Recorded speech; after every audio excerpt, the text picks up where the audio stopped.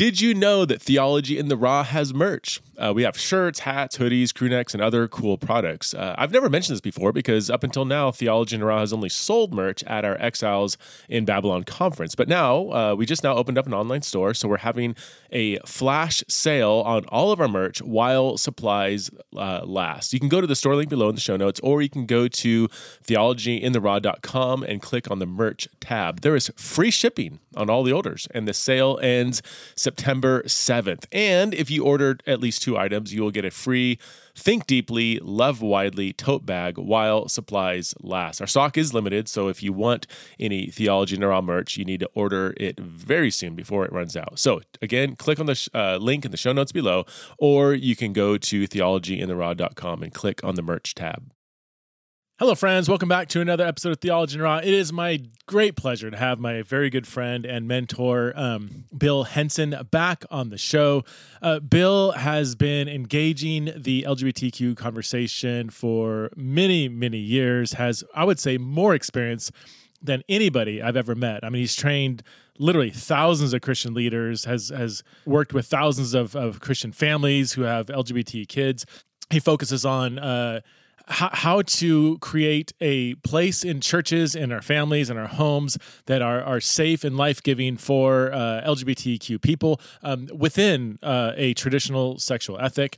And he's so incredibly wise, has so much knowledge that I'm excited to have him back on the show. So in this podcast, we do focus on Christian parents of LGBTQ kids, and I think Bill just has an immense amount of wealth and wisdom in that area. Also, I'd invite you to check out a resource that he has produced called Guiding Families. It's now in the 5th edition, and this is my absolute go-to resource.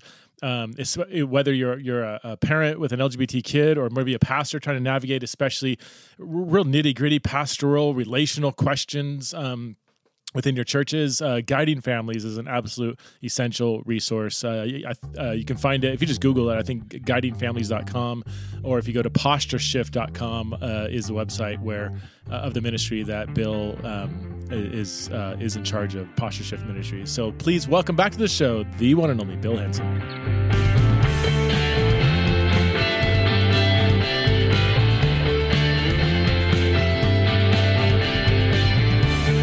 Bill, I would not be thinking through this conversation the way I do without your incredible wisdom. So thank you for what you do and for our friendship. Thank you, Preston. I feel the same. Thank you very much for your friendship. I was thinking about it. I think we first connected in like 2009, something like that. Yeah, so a while ago. A long time. Was it through Leslie? Mm-hmm. Yeah, I think that's right. Yeah. Yes. Shout out to Leslie. Amazing human being. Well, for those who don't know who you are or your organization, just give us a kind of a 101. I think a lot of people will be familiar with your work. We get a lot of crossover. I mean, I can't tell you how many times people that follow my podcast, whatever, will also mention you and the work you've done. But for those who don't know, who is Bill Henson and what do you do? Sure. I'm married to my wife, Kong. We have 2 kids, 22 and 19, all grown up now.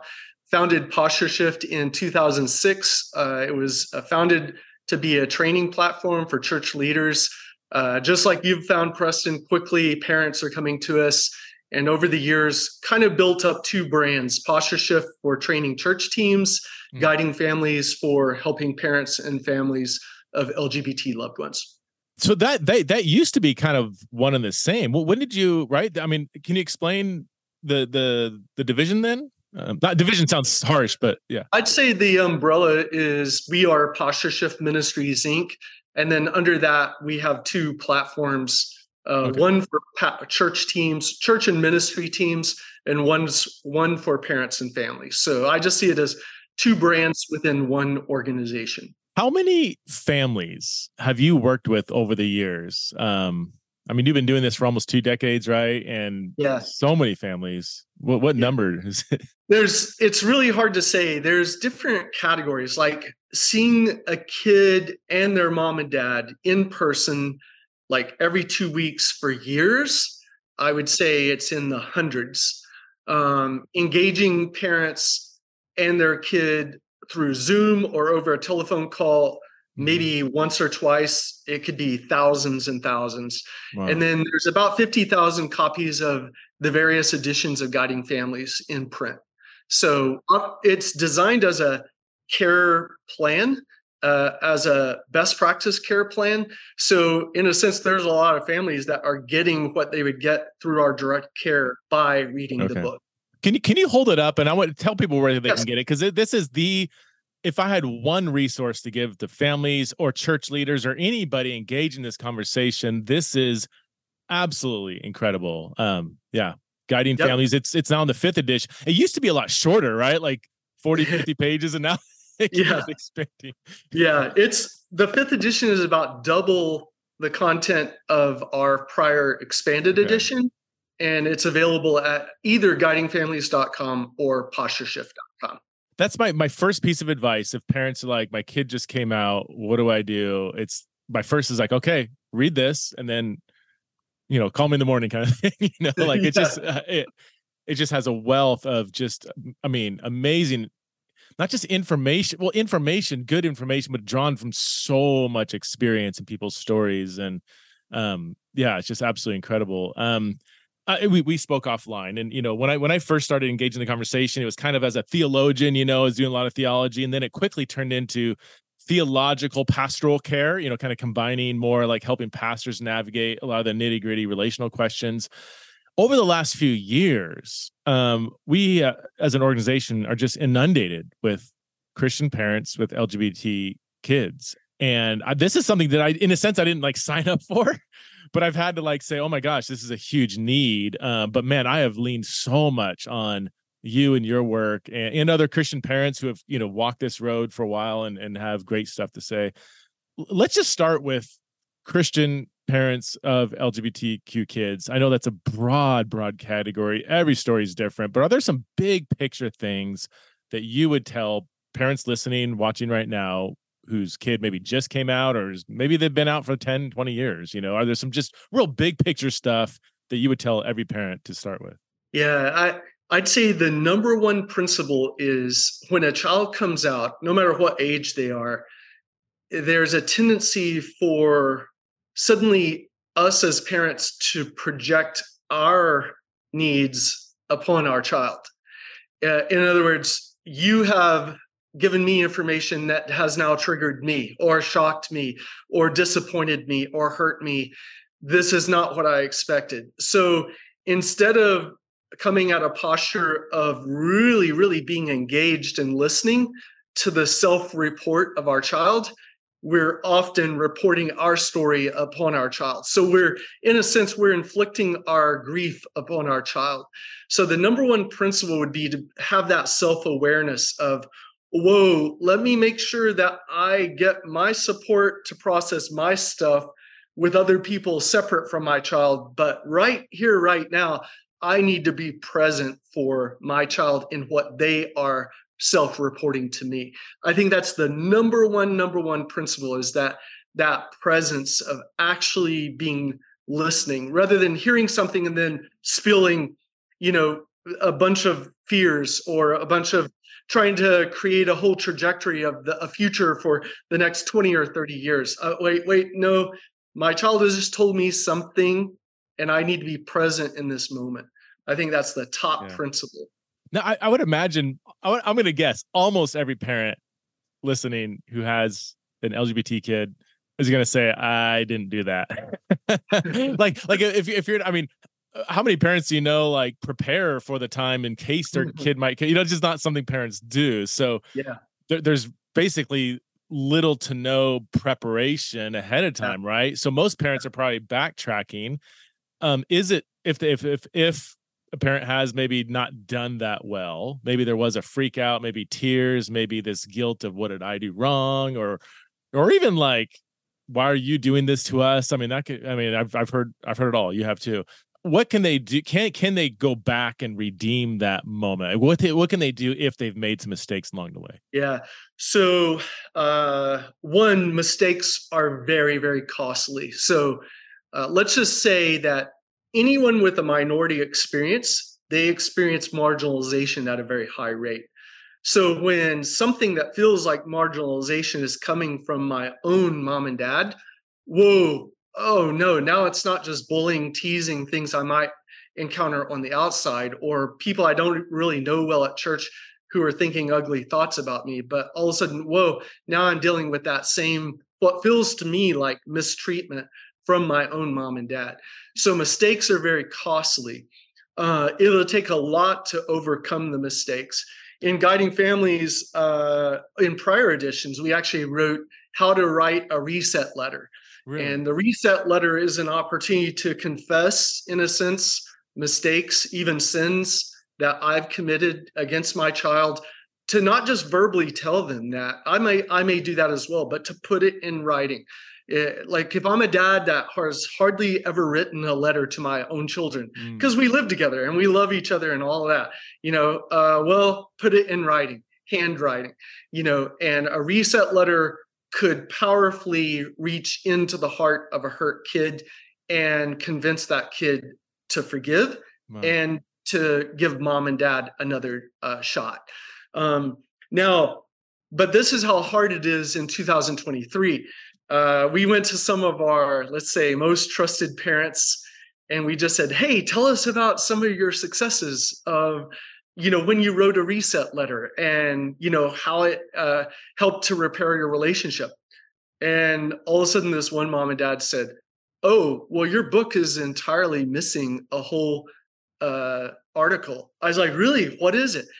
When a reset letter doesn't work. Oh. And Preston, that article ends up being, they helped us co-write it. And it ends up being one of the most powerful articles in the whole 5th edition. So that's just to say that, like, it can be so costly that there can be kids, even adult kids, that like are not ready to forgive mom and dad for some of those mistakes that they've made. In 2023, there are kids that are saying, your traditional view is white supremacy to me. So when you can put it in writing that you no longer have a traditional view, then we can have a relationship. Until then, no relationship. Whoa. Have you seen that? That was that viewpoint. That was my next question. How, because this is probably the most challenging question I get, and I don't know how to answer it. And maybe there's not a, magic bullet answer, but I get all the time, and it seems to be increasing. My child or my friend, it could be just a relational, demands 100% agreement until I can give that. Any kind of verbalization of love is just a charade. You are either toxic or you 100% agree with me. Those are the two options. Has that viewpoint been increasing? And yes. What advice do you give? I'm so excited to hear you speak into this. Yeah, it's increasing. But what I would say is, I think it's more a symptom of a highly, highly divisive culture that we live in. In other words, it has nothing to do with a particular family or the history of that family, assuming there's love in that family. It has to do with ideologies. And there's an ideology that like, if you vote this way, then you can't be my friend. If you use this word and not that word, then you're no friend of mine, or you don't love. All right. So, like, not to be sarcastic in any way, but it's so prevalent that I actually went to Chat GPT to ask the question, does love require unity in belief? Now, biblically, I already know the answer. Love transcends differences in belief. Love transcends sin. Love transcends all the different kinds of divisions that we might have in our relationships. But I wanted to see on a secular platform, what would the answer be? And even AI says, no, it would be a torturesome definition of love, that it would be based upon a unity in belief across all the important issues in life. Love must transcend differences in view, or else it is not a true definition of love. And I was very encouraged by that because obviously there's someone programming AI, and there was some recognition at purely a secular level outside of Christianity or any religion at all that love must transcend differences in belief. But it'll be measured by honoring actions, attitudes, and words. So as long as there's honoring, then there's a possibility for people to perceive that they are loved. If there's ugly attitudes, horrible actions, disrespectful words, then clearly we're not being loving, and therefore that love can't transcend that gap. Well, that's what I was thinking. Could it be? And again, we're talking 30,000-foot level. Every individual case is different, but like, have you encountered parents that think they are actually being as loving as they can, but they're actually doing things, maybe often unintentional, that it isn't, that they can actually improve on to genuinely be loving their kid better? Yes, and it goes across the whole spectrum. Parents that think they're being loving, but I'm even listening to what they're saying, and I'm like, that's not gonna translate, And then I meet parents that are doing everything right, but their kid will not internalize that or accept it. So, can you give examples of being the parents thinking they're being loving, but doing things again unintentionally that are not loving? Yeah, a dad who's even like the demeanor is like very calm. Like you can just sense this dad loves his son. He's saying, "I love my son. I do anything for my son. But I just didn't raise my boy to be in the gay lifestyle." Okay, wait. No, the moment that we take your son's self-reported identity and now we assign to it all kinds of negative lifestyle, we're actually communicating condemnation to our child. And the father's like, "Well, what did I say? My kid came out. All I did is share with you that my kid came out." I said, "Well, but what does gay lifestyle mean to you?" "It means my son is gay." "Okay, well, what does gay lifestyle mean to your son?" "I don't know." Well, maybe you should ask him, because I bet he's going to say that it makes it feel like you're saying to me, Dad, that I'm like involved in all this ugly sexual activity and that I don't have a conscience and that I don't have integrity and things like this. So when we reduce what people are reporting to us about their identity and using language that means something to them, we've got to understand we're responsible for that. That's not their fault. That's our responsibility. So that's an example. So a big part of it is using language in a way that you don't realize is maybe communicating things that maybe you're not even intending, or maybe you are intending and maybe you don't realize that this idea, this assumption can be really off-putting. Can you give it, is there another example that comes to mind of, again, unintentional miscommunication of love? Yes, there will be parents that like they have an older son who is allowed to date at age 16, but they'll have a lesbian daughter that is not allowed to date. But it's not an age threshold thing, or it's not a no dating in our household thing. It's your brother can date because he's heterosexual. How could we ever allow you to date when you have a lesbian identity? All right. So now I'm not saying parents have to allow dating. What I'm saying is that if you have an inconsistent policy in how you allow sleepovers or how you allow friends to visit or what friends you allow your kids to hang out with or dating, if you have an inconsistency in policy, you think you're protecting your child, but all they're seeing is the disconnect between the permissions that their siblings have versus the restrictions they face.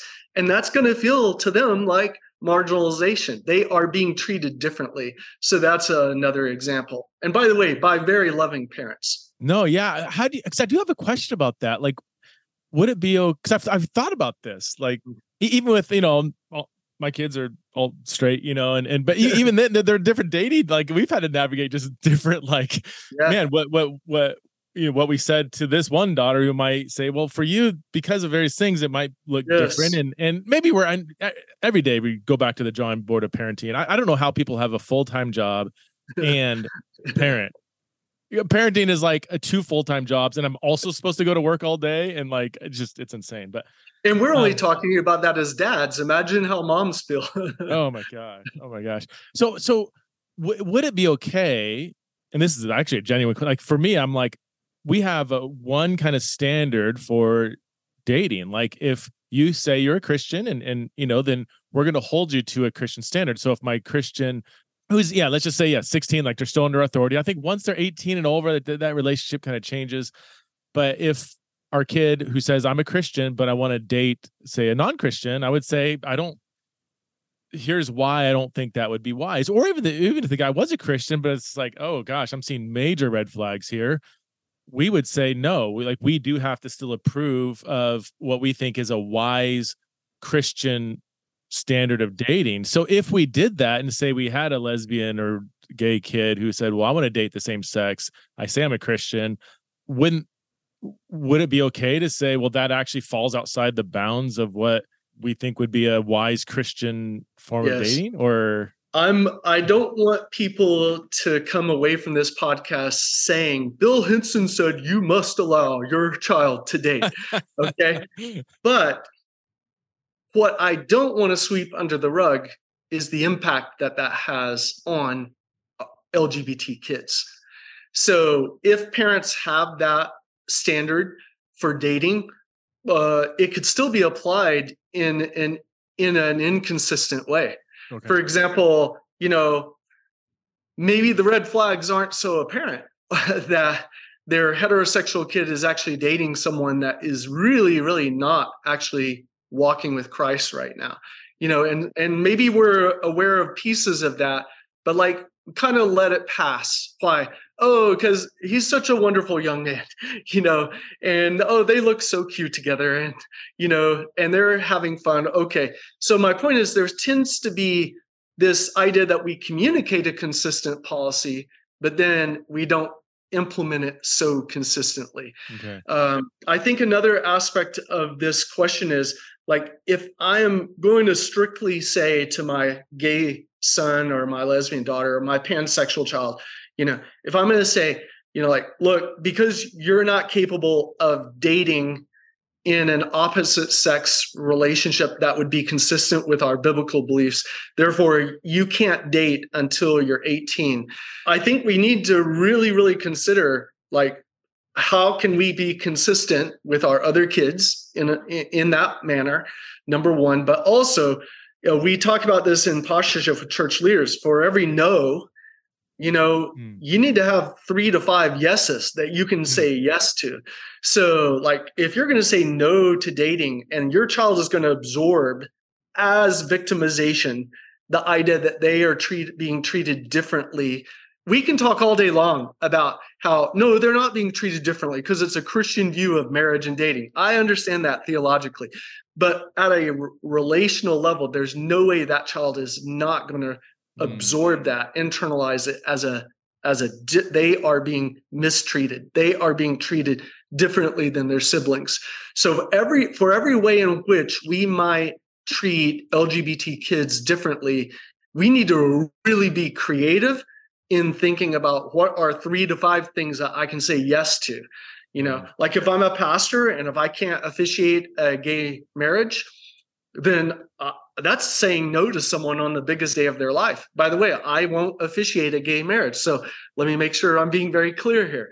But just saying, in light of that, it's my responsibility to be thinking very creatively, how can I make this a church home for LGBT people? If I'm going to say no on the biggest day of their life, I better have 5 things I can invite them into now. So parents, I'd say the same thing. Be thinking creatively about what you can say yes to.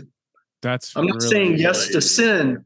I'm talking about yes to, like, engaging your child based on how they understand their identity. That's so good, Bill. I remember that you reminded me. I remember hearing you say that years ago. For every no, you should have a number of yeses. And I like you add the clarification. You're not saying yes to sin, but there could be some gray area issues that you might not be super excited about, but I'm hearing you say given the unique challenges that this relationship's going to have, you might have to make some, can I say, I don't want to put words in your mouth, but maybe accommodations. Like, this wouldn't be Yeah. my preference, but if I look at the long-term picture, I want to do whatever I can to maintain a relationship here. And there's already going to be things stacked against the deck kind of stacked against this. And so maybe making some accommodations to preserve the relationship. Is that? Yes, and maybe also to protect my child emotionally. For example, if my child is an older 16-year-old or almost 17-year-old, or if they're in their senior year, okay, am I going to say no, no, no, no, no to dating? And then when they go off to college, they literally fall off a cliff where for the first time in their life, they are now making dating decisions on their own outside of my household without any of my insight or influence or oversight.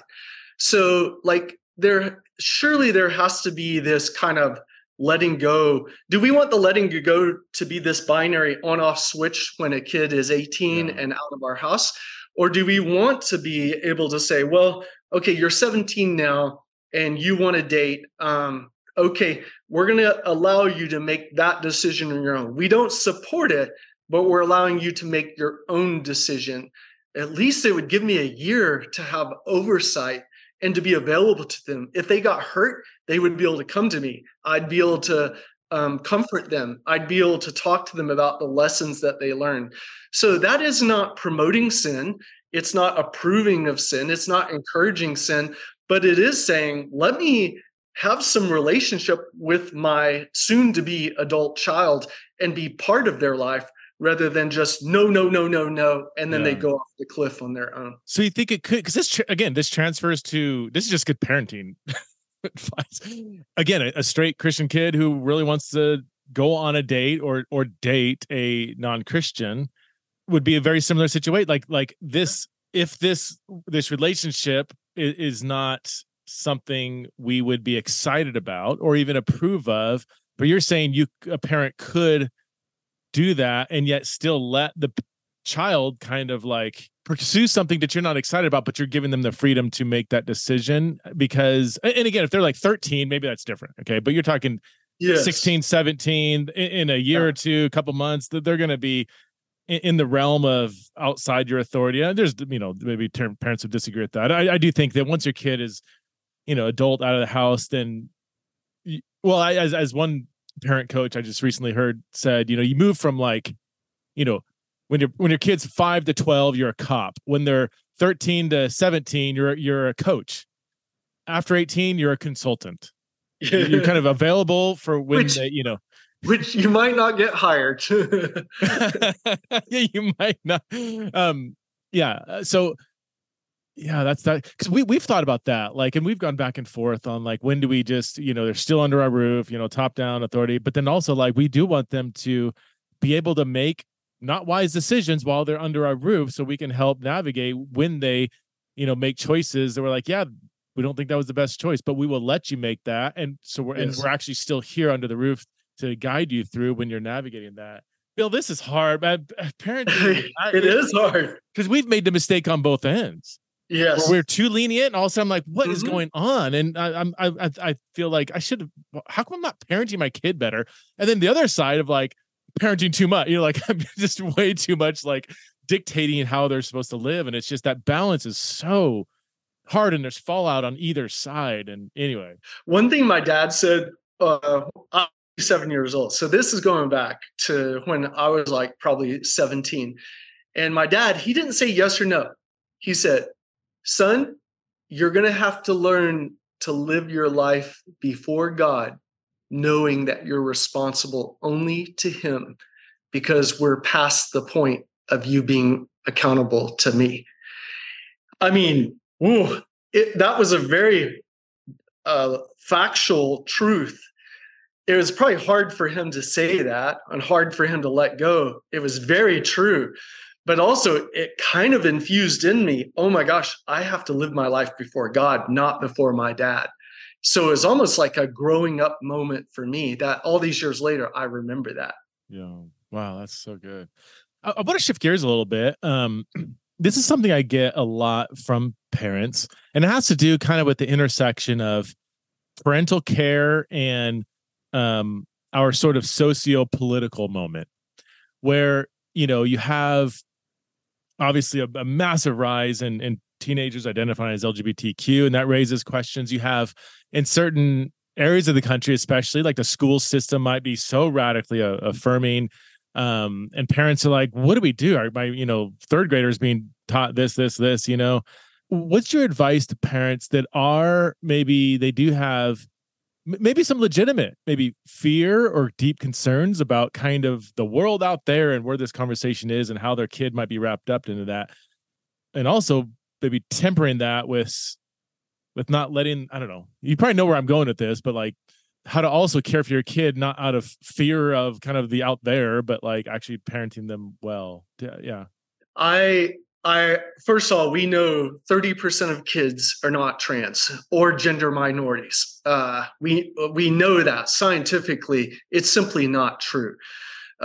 We do know, though, that every next generation of youth has a certain ideology that they hold to. So, like, there aren't many hippies in the world today, but at a certain time, like there were a lot of hippies, and I'm not equating gender identity to something like being a hippie or something like that. But all I'm saying is that every next generation tends to scare the heck out of their parents. Okay. And like, whoa, will the gospel survive this generation? I guarantee you, God is not done yet in this next generation. And they have ideologies that will be shaped over time. And so one of the biggest principles here I think about is long-term, the gospel will have power over this next generation of kids. Why? Because God will not abandon them. He will not forget about them. And his word still has power in this world. So in the midst of all this complexity and all the controversy around this, I need to ground myself not to get pulled into that controversy, that I need to be prepared to engage the next child one-on-one right here, right now, based on that child's self-report and not in the loud background of all this cultural moment with 400 and something, bills being considered around the country. By the way, many of those bills I would probably be supportive of or supportive of elements of them. One of the things that I'd be most supportive of is that there should not be, in order to take care of a minority people group, there should not be an education platform that suddenly adults are telling first graders or third graders who they are or who they can be in their sexuality or their gender identity. So anything in a bill that's trying to just say, early education is about education, I'd be very, very supportive of things like that. But I cannot allow, I'm a human too. I get frustrated by how fast this world is moving and some of the things that are happening on the extremes on both sides, by the way. But I get upset by that.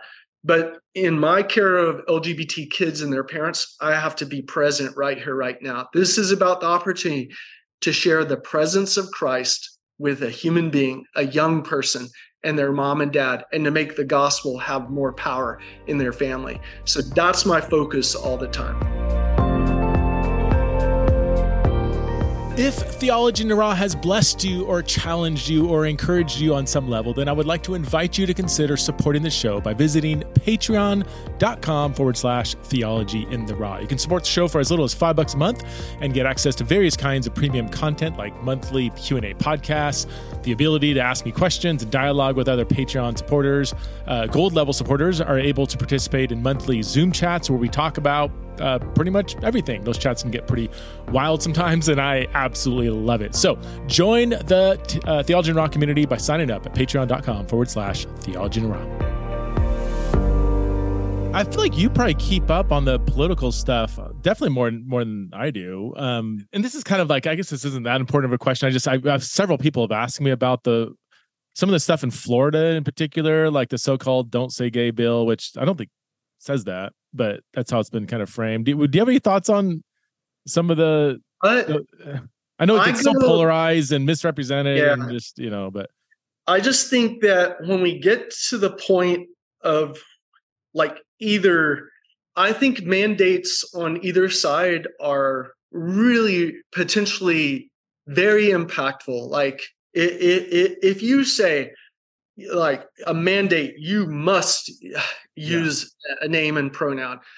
Okay, well, like that doesn't leave room for a child that's just socially exploring, and doesn't really need that. And then if you make a law that says pronouns and and names are never permitted, well then you're actually potentially cutting off creating safety in a school system for a teacher that might feel like it's very important to be able to use a name and pronoun. So these binary mandates that either cut one way, you must do this, or you can never do this. I just really have a problem with things like that. I mean, kids that really are gender minorities, they really do need our care. They really do need us to be thoughtful about how we're engaging them. And I'd rather there be freedom in how to do that rather than these extreme mandates one way or the other. Yeah, that's good. That's good. Yeah, I think just it gets so politicized, and that like when you have political parties that are just will do anything to kind of wield power and assert their viewpoints, and maybe some of their viewpoints aren't even that bad, some are bad, whatever, but just this polarization or everything, it just stirs up so much fear and anger.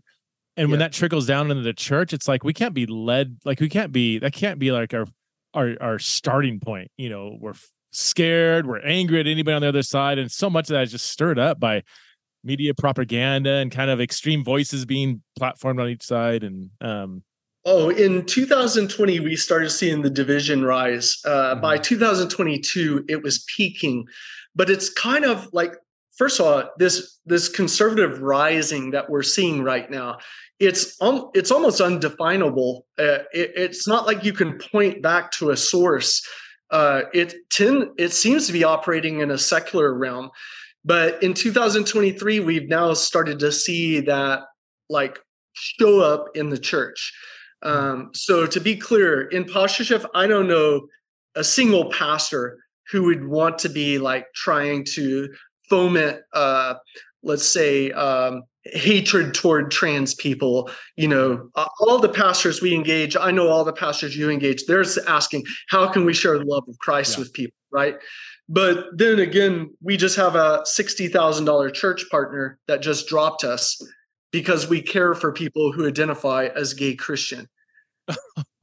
So all of a sudden it is here in the church. Okay. Yeah. And so my concern is the trajectory in the coming years is our pastors going to guard the church to make sure that the gospel is reigning high in the midst of this ever-changing culture? Or is there going to be more of the church that's now starting to collapse into this unthoughtful posture, of engaging people? So I don't think that's going to happen, but I mean, losing a $60,000 church partner, like that speaks to it's a data point to consider.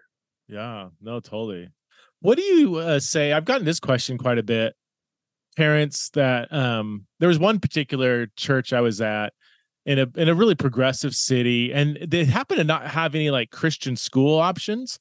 And they said the entire school district was, the way they would describe how it was, I would say pushing an agenda. I don't like that language, but the way they described it, multiple parents, I'm like, that would fit that description, is like just very, very far left, very aggressive promotion of certain sexuality and gender ideologies that would be not even like classically liberal or left leaning, but just very, very radical. And they were like, what do we do? Like, we can't afford to homeschool. We have, working 2 jobs or whatever. And do we just leave them in there? And I guess my only response was like, what my response is like, number one, the church and parents, we need to be on the front lines of, discipling our kids, our people, in a holistic Christian view of sex, gender, singleness, sexuality. And I say holistic, meaning, caring for gender minorities and extending kindness to our enemies and so on and so forth. Like, not just promoting a traditional view of marriage, period, but like situate that in the gospel story as a whole. And I also say, I mean, they always say, well, should we go and like, what should we do about the school system? And I don't know how. This is so far beyond my pay grade. The only advice I maybe kind of suggest with a very big open hand is, I mean, if you have opportunity to maybe speak into that, maybe you have the ear of some people in this school, like, yeah, I think you can do that. But those systems are so used to Christians coming in with some right-wing political agenda, yelling and screaming and being very homophobic and transphobic, like, actually, that if you're a Christian coming in with your ideas, just know that you need to deconstruct some of those kind of assumptions that of the manner in which you're going to go about raising your concerns. Beyond, I don't know, what are your thoughts on that? And do you have anything further? I mean, I don't know what to do in that situation. I think if I'm going to live in that setting, that there's a certain aspect that I have to accept that I'm in that setting. Like, for example, we raised our kids in Boston. Yeah. And so we just taught our children, look, we're going to believe what we believe in our own home and in our own hearts. And we're going to hold tight to that in our effort to honor God. And like unto it, we're not going to inflict our beliefs in certain areas upon all of our friends. Like, we're going to be an inclusive family. We're going to invite our friends over. We're going to be generous in blessing them. If they're LGBT, we're going to accept them, love them, care for them, use their name, pronoun. We're going to be very loving family so that our witness of the gospel of Christ can actually connect to people. So with school administrators, I would, forgive me if this sounds like kind of like giving up, but I would never think I even have the power to even convince them, because the ideology that they may hold to is so rooted. So I'd rather them be shocked by my willingness as a Christian to engage, rather than, let's say, trying to earn trust only to confront. So I'd like them. Now, I'm in this full time, so I've actually had rubber meets the road experience of like caring for kids that are suicidal, being aware of what kids go through growing up LGBT. So I could bring some of those things to the table with some of the administrators in our children's school system. And then sometimes I could just drop a question, like, of course, we want to make sure that we're not telling kids that they must be, gender minorities if they're not.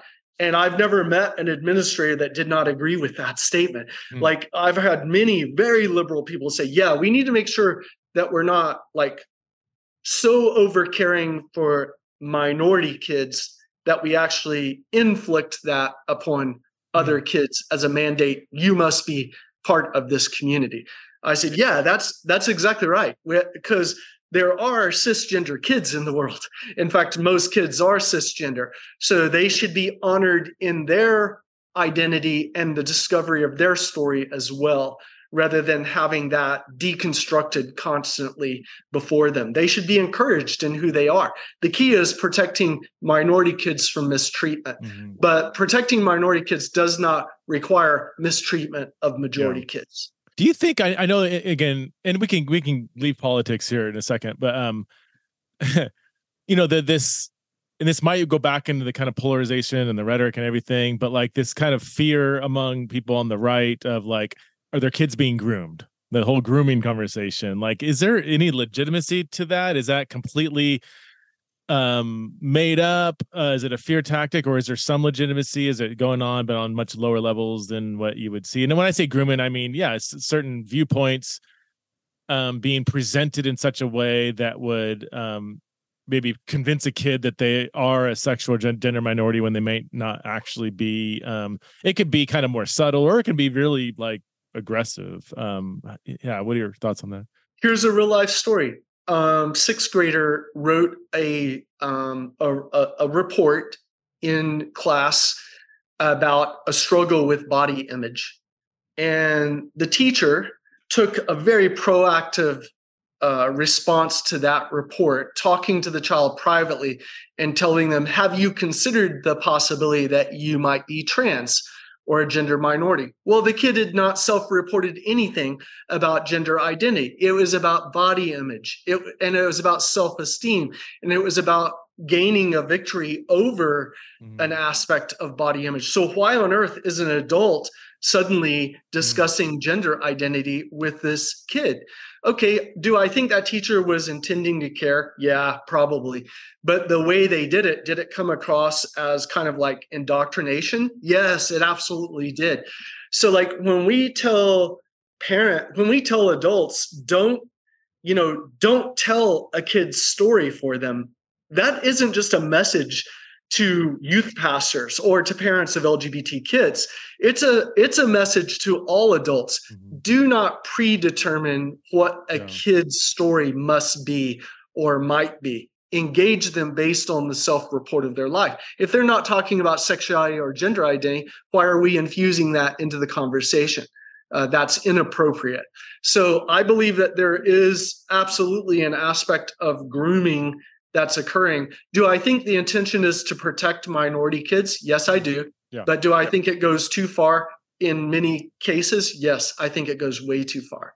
That's helpful. So kind of is almost unintentional, for the most part, unintentional. Like they might not realize, because they might just be parroting kind of stuff they're hearing and viewpoints. I mean, I'm sure half the time when I'm talking to people about, especially gender, half the time I hear them talk, I'm like, do you even know what you're talking about? Like, they use words in all these inconsistent ways, and they're probably just relaying kind of what they're hearing their authorities say.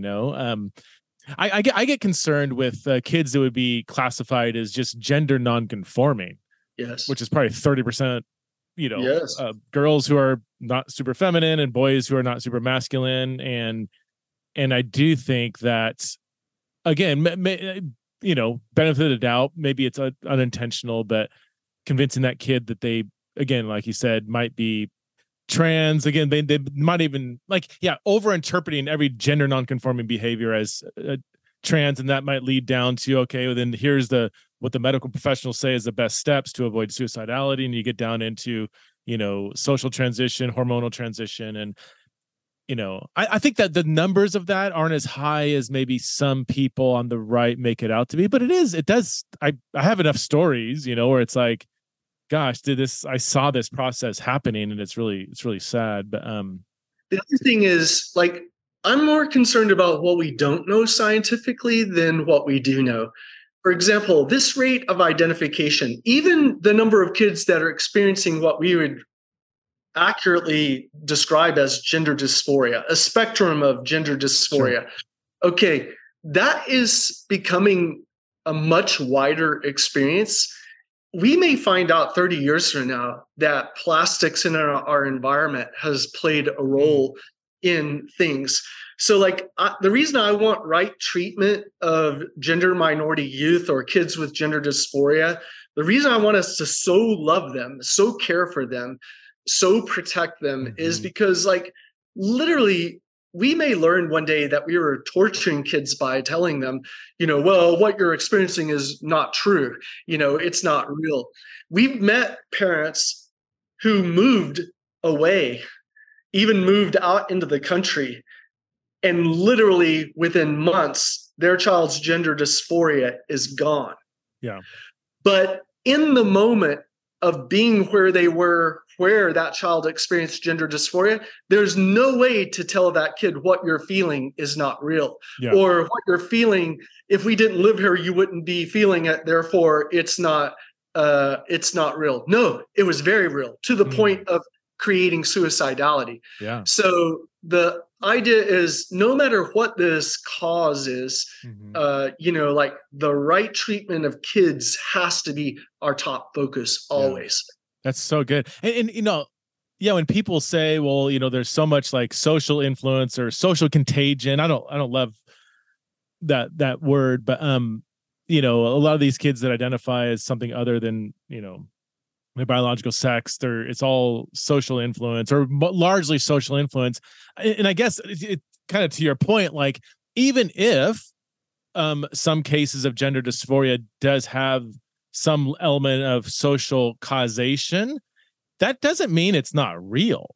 For people That's to right. say if it's socially caused, therefore it's not real. Well, no, people thinks, I mean, suicidality has a social influence aspect. You have eating disorders and self-harm have social, that doesn't mean they're not Yes. real. So Yeah. whatever the cause, let's not pretend like the kid isn't actually experiencing some real distress. One of my fears is that, especially with teenage girls, because you mentioned like body dysmorphia or body image issues, which isn't the same as gender dysphoria, but it can be, I think, diagnosed that way. I mean, I don't know too many teenage girls, or you talk to older women today that said, man, going through puberty was amazing. When I first started getting my period, that was great. When my breast developed and now, men are no longer looking at my eyes, they're looking at my body. That really enjoyed the experience. Like there is a lot of just really difficulties that especially females go through that has to do with their female body. But I think there's so much that's just kind of a natural part.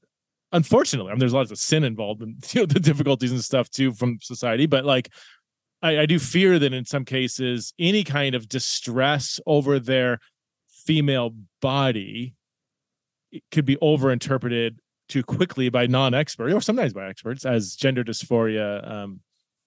But again, I don't know how many, I don't have numbers or data on this. It's just more anecdotal when I hear stories. Yeah. And, you hear a lot from older women. They were like, if I was a teenager today, I totally would have identified as trans or non-binary, because of the categories that are available. But yeah, I don't know.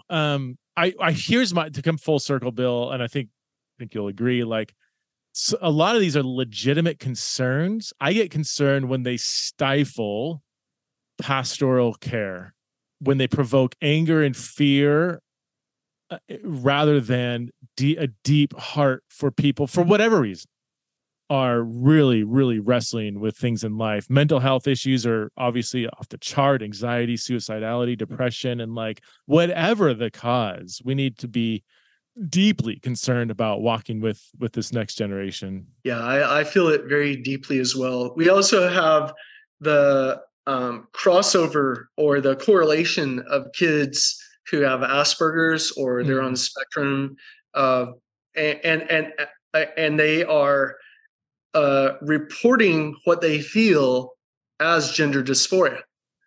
Okay, well, but research can't differentiate between the anxiety, the inner pain that's generated by Asperger's. What's the other one? My mind is just blank. Autism? Autism, yeah.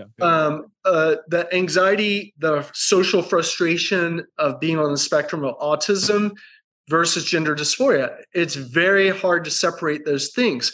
So we have a lot more kids reporting gender dysphoria. We need to take it seriously. Underneath it may be autism that is the source of that. So, but again, right treatment of kids means engaging what they're self-reporting rather than dismissing it. Yeah, that's good. Let's come back to just parenting LGBT kids in general. I know we just have a few more minutes here, but what are some other things you've learned you've been doing this for so long, Bill? You have so much experience. What are some other kind of big picture things you would tell parents? We talked about, when a child comes out, how to react and what to do when you didn't react well.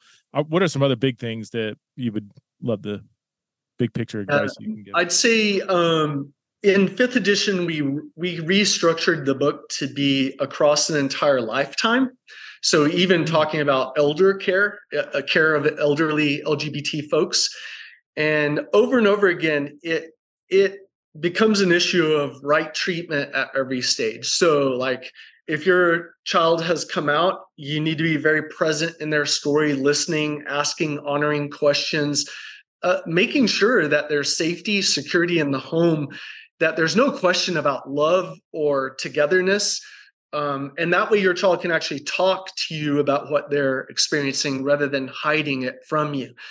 Or growing up in your home fearing that at any moment they might be rejected or asked to leave. Then as your child gets older, it doesn't mean they'll always identify as LGBT. You may have a trans kid that's now 24 and cisgender. And because they were trans, they thought they might be gay or pansexual, and all of a sudden they're cisgender and dating someone of the opposite sex. So, like keeping in mind this long-term trajectory, you don't want to, just hold on to one testimony and say, my daughter's story will be like this.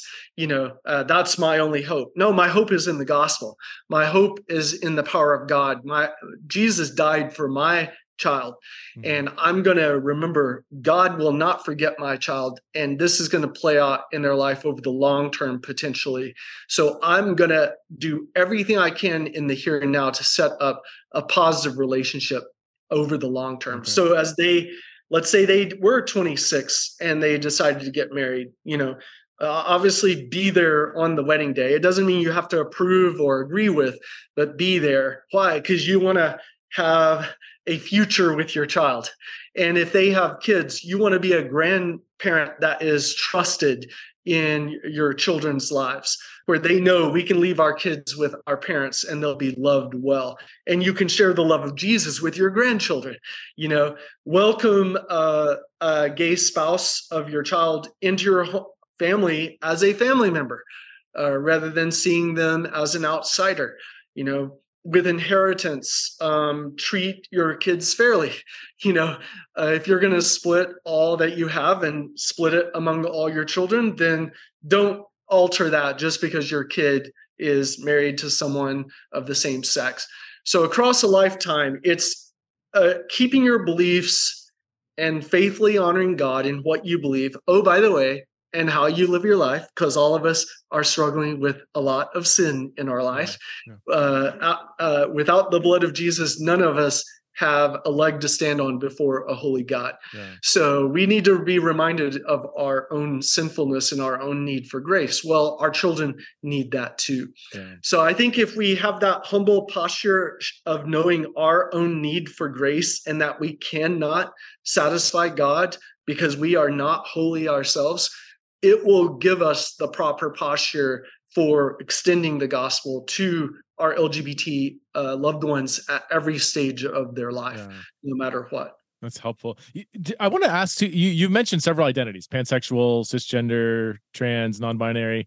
Any advice to parents on how to think through those identities? Because I know some identities can become overwhelming. Like, well, what's the newest addition now? Or their parents could kind of give an eye roll, to identities. How do you counsel parents to respond when your child uses a term that might be familiar or might not be familiar? By the way, because every next generation is different, 20 years of experience doesn't mean that I never, hear something new or, or something that maybe I'm not so comfortable with or what have you. So I'm always, oh, wow, Jeremy, thank you for sharing with me a bit about your identity. I'd love to hear more. What does that mean to you? So it's facial expressions engaged, eye contact maintained. I'm not looking away. I'm not looking down. I don't have evangelical freeze face. I'm fully engaging. And I'm asking honoring questions that invite Jeremy to share more. Jeremy is used to telling his story and people shutting down, not being curious to ask anything else. So by asking an honoring question and expressing curiosity, it allows Jeremy to share what that means to him or to they, them, there, whatever, So I just think maintaining that posture of always having an honoring, curious, objectively stated question that allows someone to further share what the identity means to them is the starting point. Yeah. And then I might go deeper from there. Like, well, what does that feel like to you on the inside? How does that impact how you experience like security or safety if you were thinking about dating someone? So instead of asking all these questions, how could you possibly feel that? Or that's not real. I'd rather keep learning something new that comes from a self-report from my child or the young person I'm caring for, because every word that kid shares is an opportunity for me to potentially learn a new way of asking a deeper question that then gets to a deeper question. In one conversation with one of the Jeremys of the world, we went so deep into it. And at the end, he just said, "Oh, well, I really don't know what it's about, but I'm just kind of like discovering who I am." Mhm. That was a very Wow. if you think about it, it was a confession. Mm. It was a confession that would not have been safe for him to make if I was coming at him from a confrontational or a doubtful perspective. But because we dove into it and I was curious, it actually allowed him to say, even I don't fully understand it. Maybe he's just a straight kid who's just developing, Yeah. something like that. So that's a huge blessing Mhm. of that kind of engagement. I often say with the identities, my tagline is just don't freak out. Identities are a kid's, if we're talking about teenagers, a teenager's attempt to name an experience that might be very confusing, might be new, might be complex, might be unnameable. Like it might be something they're not sure what to do, and they're searching for some kind of term to name this experience that might be temporary, it might be long lasting, and just leave it at that. It's not.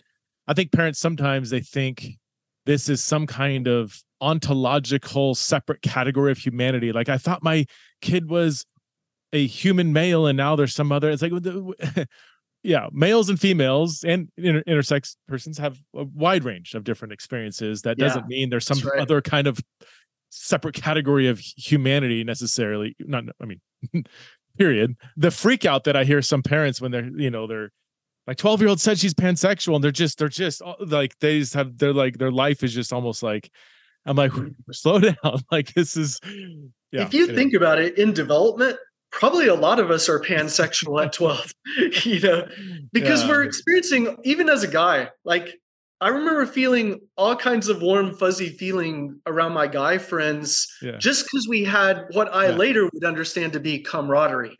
But at that time, it was so warm, fuzzy that it felt like a love in a sense. It wasn't that I necessarily wanted to date them, but it did feel like it was a love.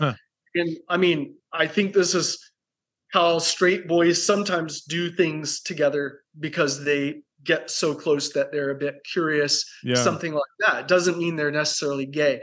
But so what it means is that in development, we can be feeling a lot of feelings. And all of us have gone through that. I've met 80-year-old men who say that they played with another boy when they were 14, because they got curious about what each other looked like. And that didn't make them gay.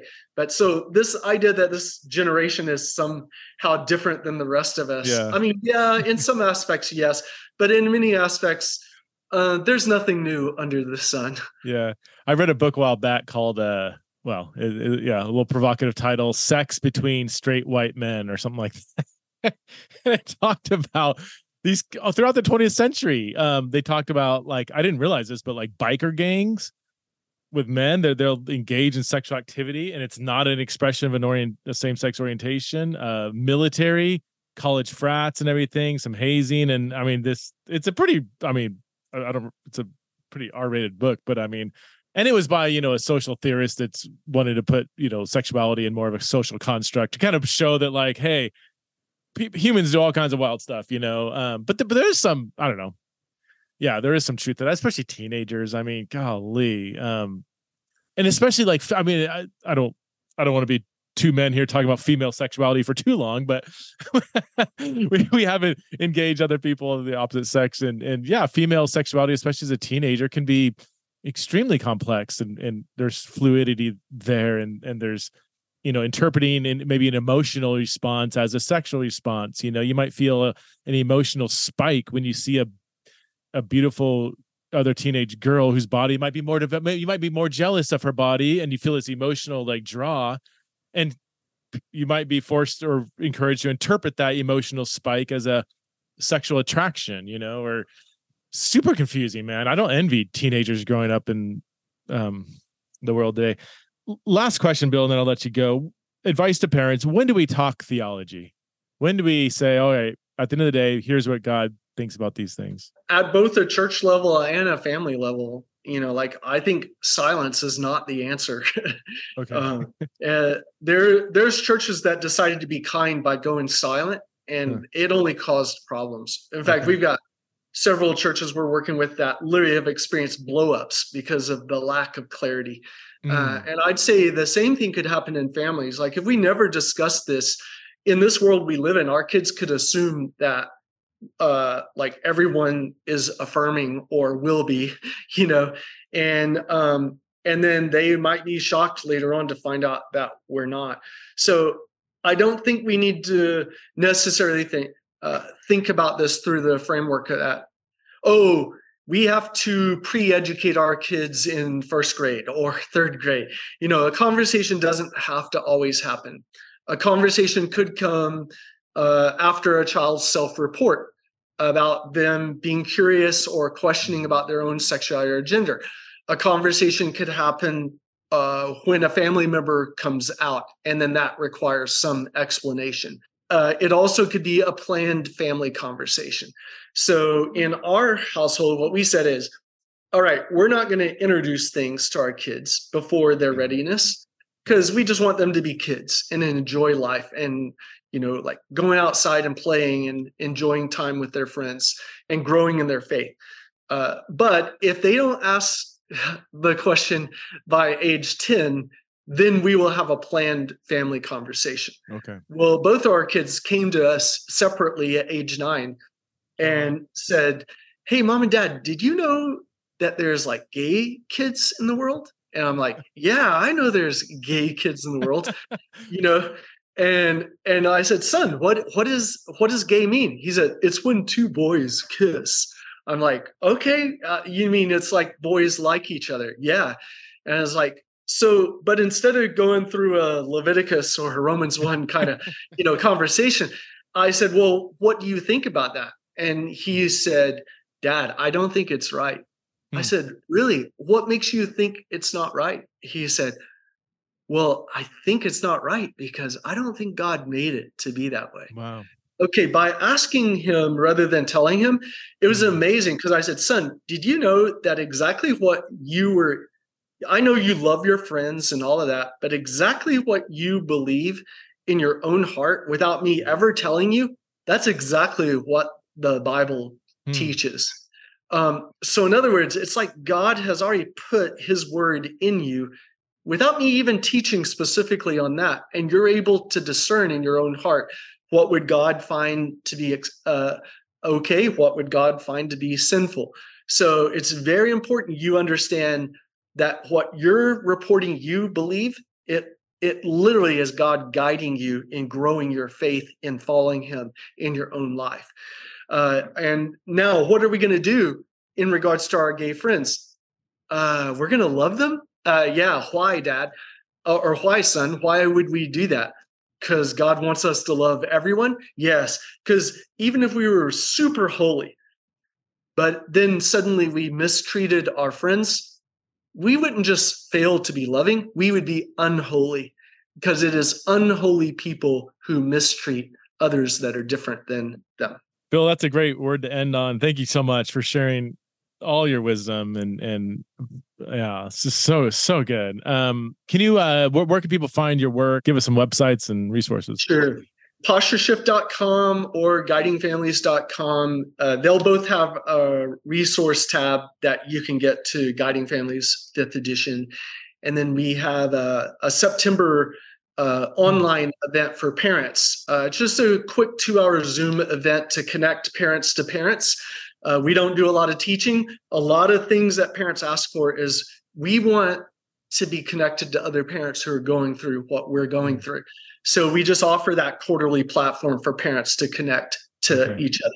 And I know you all actually have something coming up this fall for parents as well. Yeah. We've got a bunch of webinars on our website, centerforfaith.com. Yeah, it's so good doing this ministry, knowing that people like you are out there as well. Otherwise, it'd feel very, very lonely. So yeah, thank you so much for your faithfulness, your steadfastness. I can't believe you've been doing this for all these years and you're still living and breathing, because it's not easy work that you're doing. Let me just say thanks to our team, Josh, Leslie, Paul, Kong. We are a team and we do the ministry together as a team, and I'm not going to be around forever. So we're trying to build a team that can take this forward into the future.